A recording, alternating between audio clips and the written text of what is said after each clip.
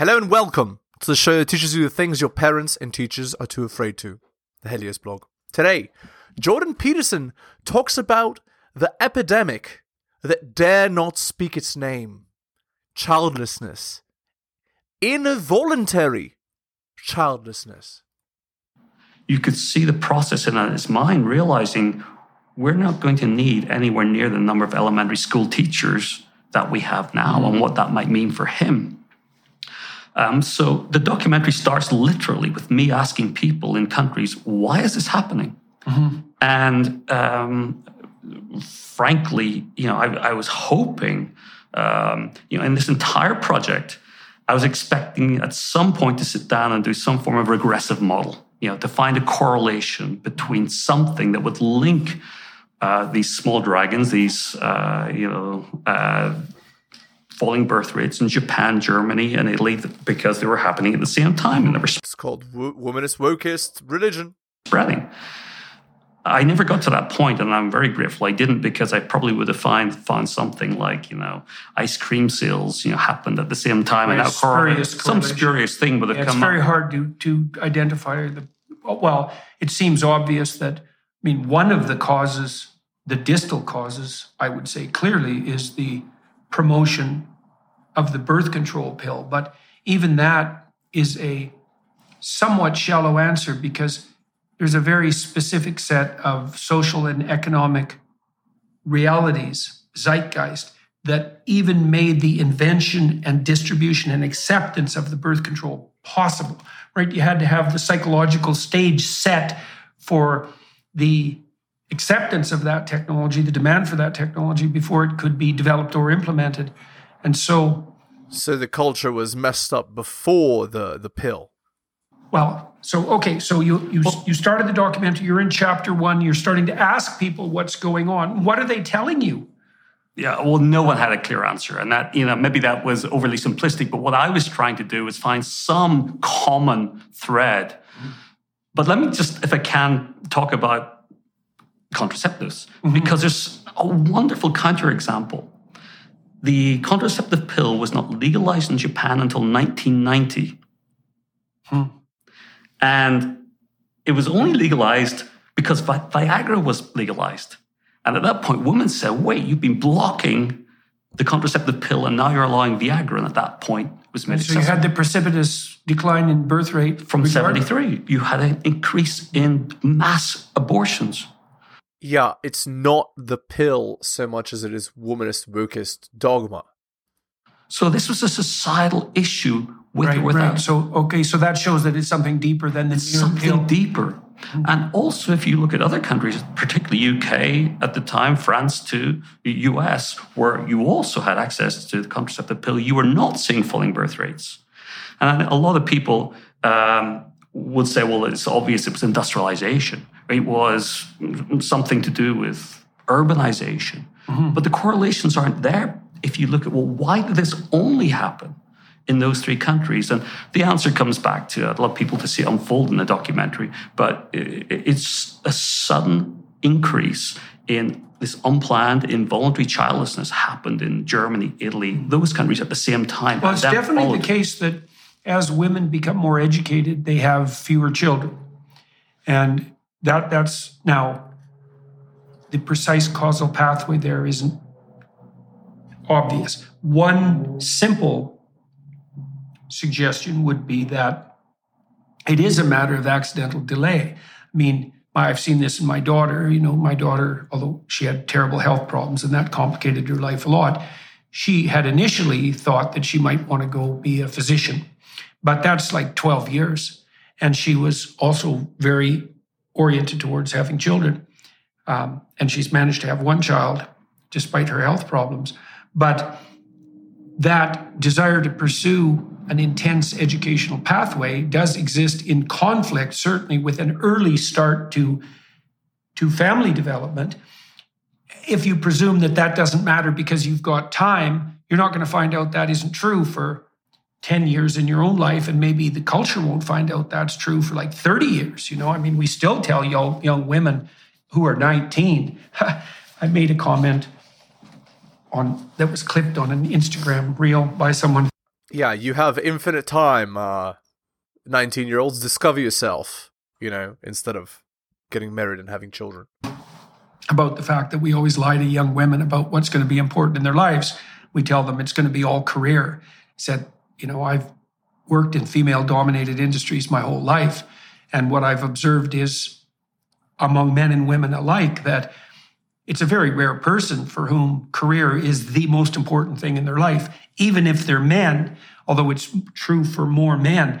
It's true for virtually no women by the time they hit 30. And the amount of vitriol that comment generated was unparalleled. And that's something, because I've had plenty of vitriol generated from things I said, but it was all young women, talking. Big surprise. Yeah, we have time. Don't tell us what to think, what to do. Talking about how we're strong and independent. Old white guy like me had no right to tell young women what to do with their bodies, which I most certainly was not.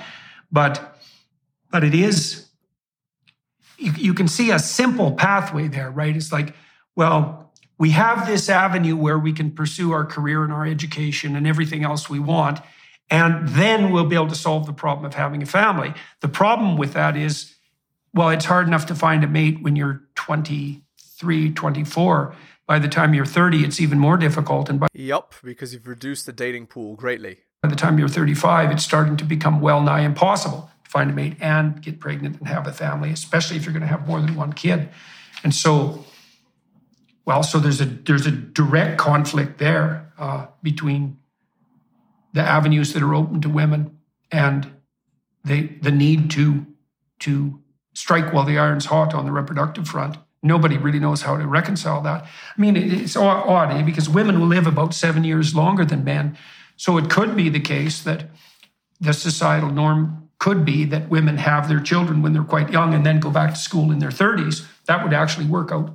In principle, that could work out quite nicely, but we don't have the norms in place to make that a possibility. But we have to start addressing exactly this, because if we don't, birth rates will decline in every country.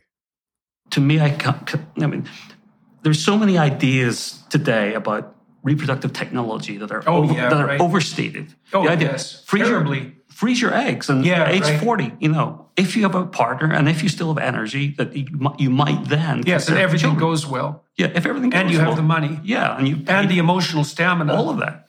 So part of what I'm hoping to do through the documentary and my work after this is to just increase awareness, particularly to women, but you need a man as well, so it's both, that the fertility window is much shorter and the ability to have children gets harder and harder and harder. It's not just about getting pregnant, it's about being able to deliver, being able to see the pregnancy through to, which gets exponentially harder very, very quickly.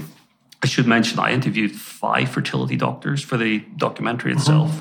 And, each one of them wanted to open up about the challenges, because normally they have to sell their services. Right. Normally they have to tell people, think positively, here's what we've done for other people, here's what we think we can do for you. Yeah. What they were telling to me openly, I'm frankly getting quite emotional about on a couple of occasions, was it's terrible because so often it doesn't work out. Well, 1 in 3 couples by the age of 30 have pronounced fertility problems, defined as inability to conceive within a year of embarking on the endeavor consciously, right? So that's 1 in 3. And of course, it just gets worse and worse as age creeps up. And 30 is not that old. And it does mean that women have a damn tight window. It's 13 years, let's say, by the time you're 17. By some standards, you're mature enough to consider reproduction, 17 or 18, and on the extreme end. And then, 35 is the other end of that distribution. And you're playing with fire by the time you're delaying, especially if you don't have a partner, by the time you're delaying till 35. Yeah, that's right. That's the long and the short of it, is fertility sharply drops at 37. If you don't have your kids by then, you might not have any. Especially if you want 3 children, Yeah, right. I'm thinking just 1, and it's also the case. I think if you're a reasonable observer of human nature, you see that people have 3 sources of fundamental gratification in their lives. One is the pursuit of their own interests, including career and job. One is their intimate relationship, and the other is their family. And obviously, the intimate relationship and the family are very integrally associated. And if you miss out on one of those, you may be able to fill it by exceptional ability in the remaining domains. But for most people, not only is that highly unlikely, it's also highly undesirable. Right. So, because to take the point as well, here am I, an older male talking about things that are very sensitive to women, but there are a lot of women out there saying the exact same thing. And there was one this morning. I got an email from Melanie Nutkin, who's written a book called Otherhood, who herself has no children, and she put it succinctly that, in her words, women are going through the education path, the career path, to try to ultimately fall in love and have a family. yeah, right. Which is, again, stupid because you waste the time that you need to actually find that guy. Exactly. It's all linked. Yeah, well, I think it's the same for men. I think so too. It's more than that. Half the reason that men strive for career success is to impress women and attract them. In fact, it's higher than that. So, but maybe that point is the heart of the problem we have today, because today, if you look at who's at college and who's actually earning more right now, I read this morning, women in cities in the US are earning more than men. I don't know if that's right or wrong, but you have this situation. That's because they're hypergamous, so they think by earning that salary, they can attract a guy that earns a higher salary. But that's not how that works. Yeah, it's right under 30. Yeah. So in US colleges right now, I believe it's 9.5 million women and around 6.57 million men. Oh, and the women start dropping out of college, by the way, when they start to outnumber the men 2-1, right? Because a lot of the reason people go to college, you got to ask yourself, what's college for? It's like, well, it's to get educated, to go to lectures, to be accredited. It's like, no, probably not. Probably the reason people go to college is to find a mate. And there's a selected pool there, and you have a decent chance of finding someone, of approximately your ability and forward-looking vision, let's say. And the reason people are willing to shell out between $150,000 and $250,000 for 4 years is in no small part so that they can find a mate. Well, and if you demolish that by, radically decreasing the number of available men, for example. Well, not only this, by the wokest, womanist agenda and our culture and all that, don't approach girls, don't talk to them, and so on. You're just going to blow the whole enterprise out of the water, which is already what's happening. And absolutely. And this is perhaps my greatest concern, because I think if we make young people more aware of fertility, the fertility window. It doesn't matter, right? You can tell them all you want, the fertility window, and they still ignore it and then rationalize it away. They might want to have children earlier. If we link that to in some way enabling careers later in life, which has to fundamentally happen for this to work, we might still be left with a situation where women who, the term is hypergamy, where women typically want to marry someone at least as educated, at least as successful, taller than they are. But if we're in a situation where there's so few men getting the same level of education, we might be left with this imbalance. Oh yeah, so that's already happened. Not might be. Already are and already exists.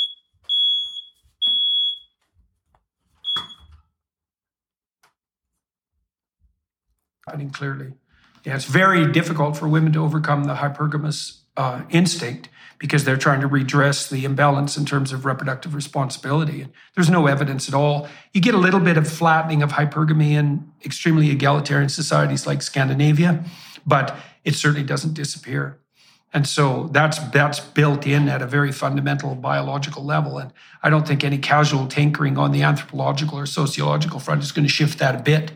So that's a big problem. It's a big problem. It's also the case too. Yeah, and what that means is that girls need to really think about that before they start on their academic journey, right? That if marriages where the wife out-earns or out-statuses the husband tend to be comparatively unstable and violent. So, now you can lay that at the feet of the men if you're inclined to, but in some sense it doesn't really matter because that's the way it is. And so the women are unhappy and the men are threatened, and that's just not a good recipe for marital stability. So everyone loses in this situation. So let's talk about another country, Thailand. So you would think, if you'd asked me how many women are in college in Thailand, I might have said 15%. I have no idea, but 80. no, it's 55%. 40% of men are in college in Thailand. So you have a similar shift. Uh-oh, this means that the trend is global. Even there. And what's happening to the men? The documentary, we went to a temple where monks are trying to rehabilitate young men who fell out of college or didn't go to college, moreover. Yeah. What they did, age 16, 18, was turn to alcohol, was turn to substances, to drive taxis because they could get some cash, because there was no point trying to compete with the women. Yeah. So you have these deep societal problems, but yet I want to be really clear that the answer to this is not in some way preventing women from getting an education. That's just not going to function. How are you going to do that? Well, you also lose access to half the world's brain power. Of course. And, there are people who think that, and there are people who I think want to use this conversation to promote that, because I've seen comments along those lines too often. This has to be, therefore, partly about men in some way, asking why are men excluded from society? Why are they becoming incels? Or in Japan, they call them otakus, the young man who stays home playing his gaming systems.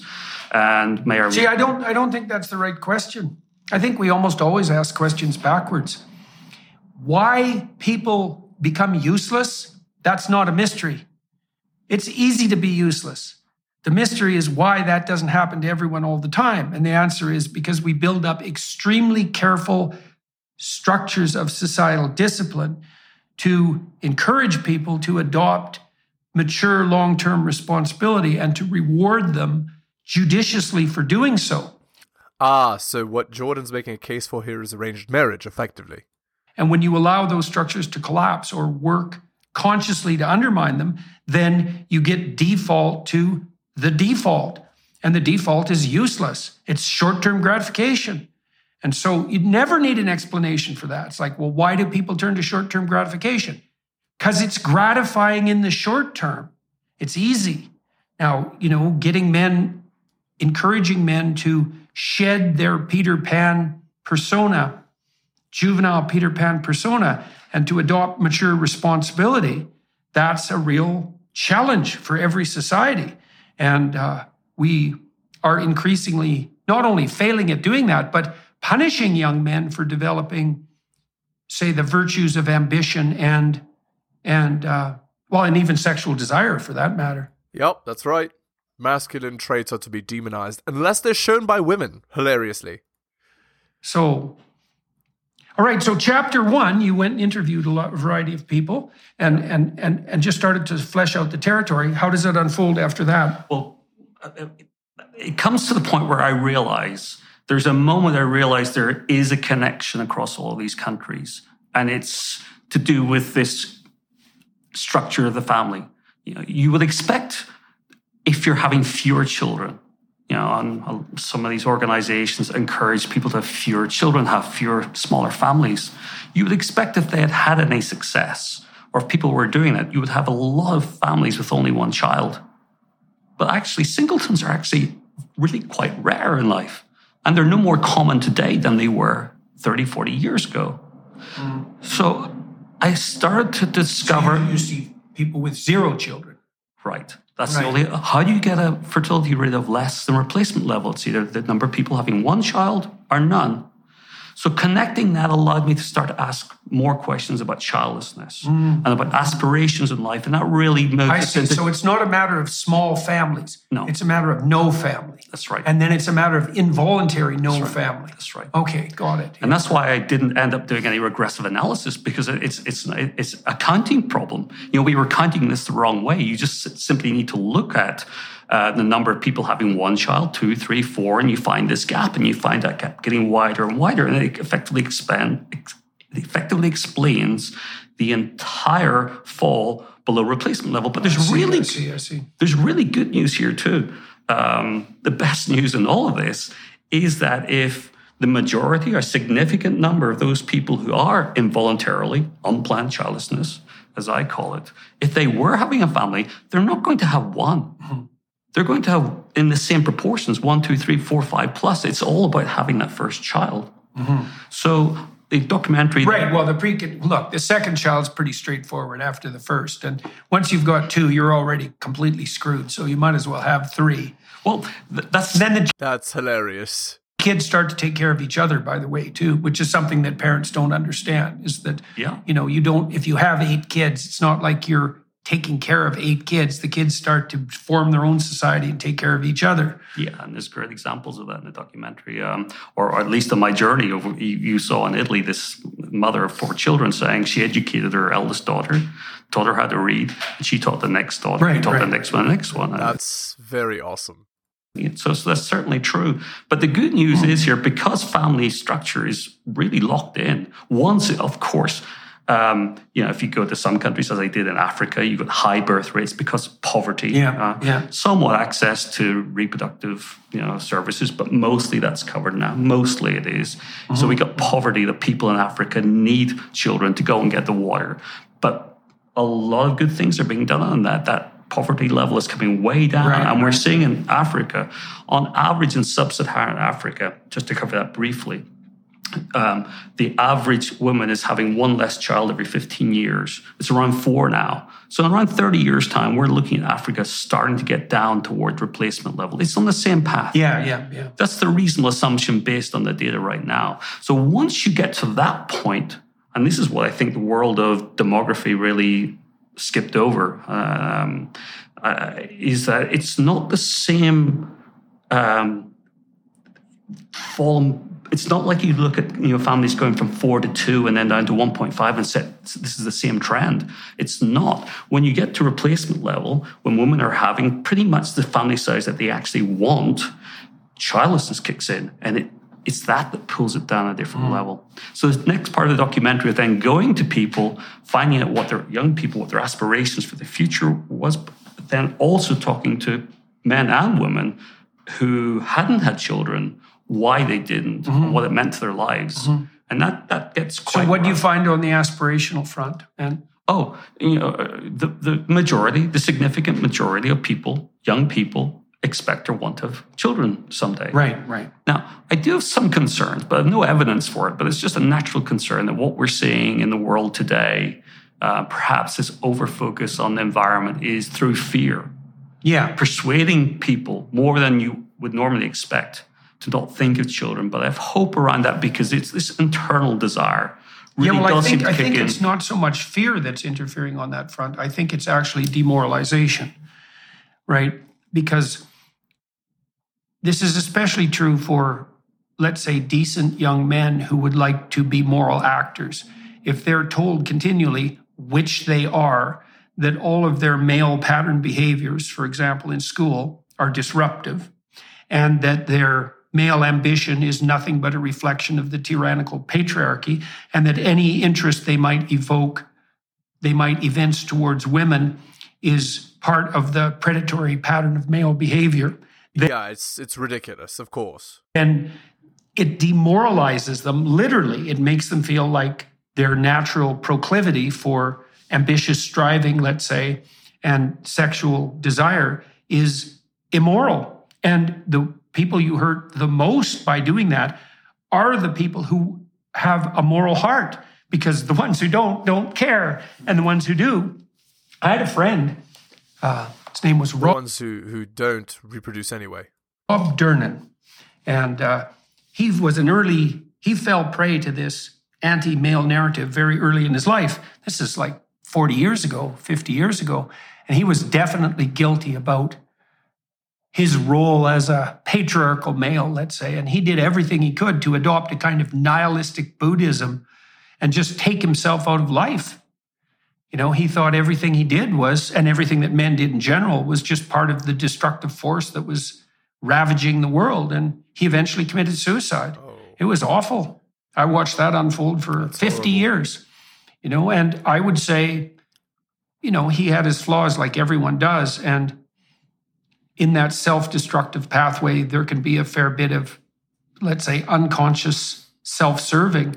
But fundamentally, he was overwhelmed by existential guilt in relationship to being male, and that eventually convinced him to do himself in. It was quite the catastrophic voyage, all things considered. And I know perfectly well that that's not rare, because I've talked to thousands of young men who have been demoralized to the point of suicide. And that story is, I'd say that's the archetypal story. So it's not fear exactly. It's false teaching which inspires. It's like the elephant that's raised with a stick between its legs. It feels that it can't break it, even though it could, because it's grown up, right? An assault. It's a moral assault, and it's unconscionable. It's an unconscionable moral assault. If your solution to saving the planet is that you have to demoralize young people so badly that they even abstain from sex, then there's seriously something wrong with your worldview. And maybe we could call out Paul Ehrlich on that front for it. Sorry, I'm not familiar with the guy, but you could let me know in the comments. We're going to end the video there. Hit the like, hit the sub, hit all for notifications. Drop me a donation like Hunter M, Adrian L, Tom and Bobby, Dylan, Renaissance Press, and Brian. Shout out to most recent Patreon subscriber. Thank you. Go buy my books at bit.ly/HeliosBooks. My Patreon can be found at patreon.com/theheliosblog. If you'd like coaching, you can message me at theheliosblog@gmail.com. I'll slot you right in. That's my email. Thank you so much for listening, guys, especially if you listen to the end. I really do appreciate it. Take care of yourselves, and I'll see you next time.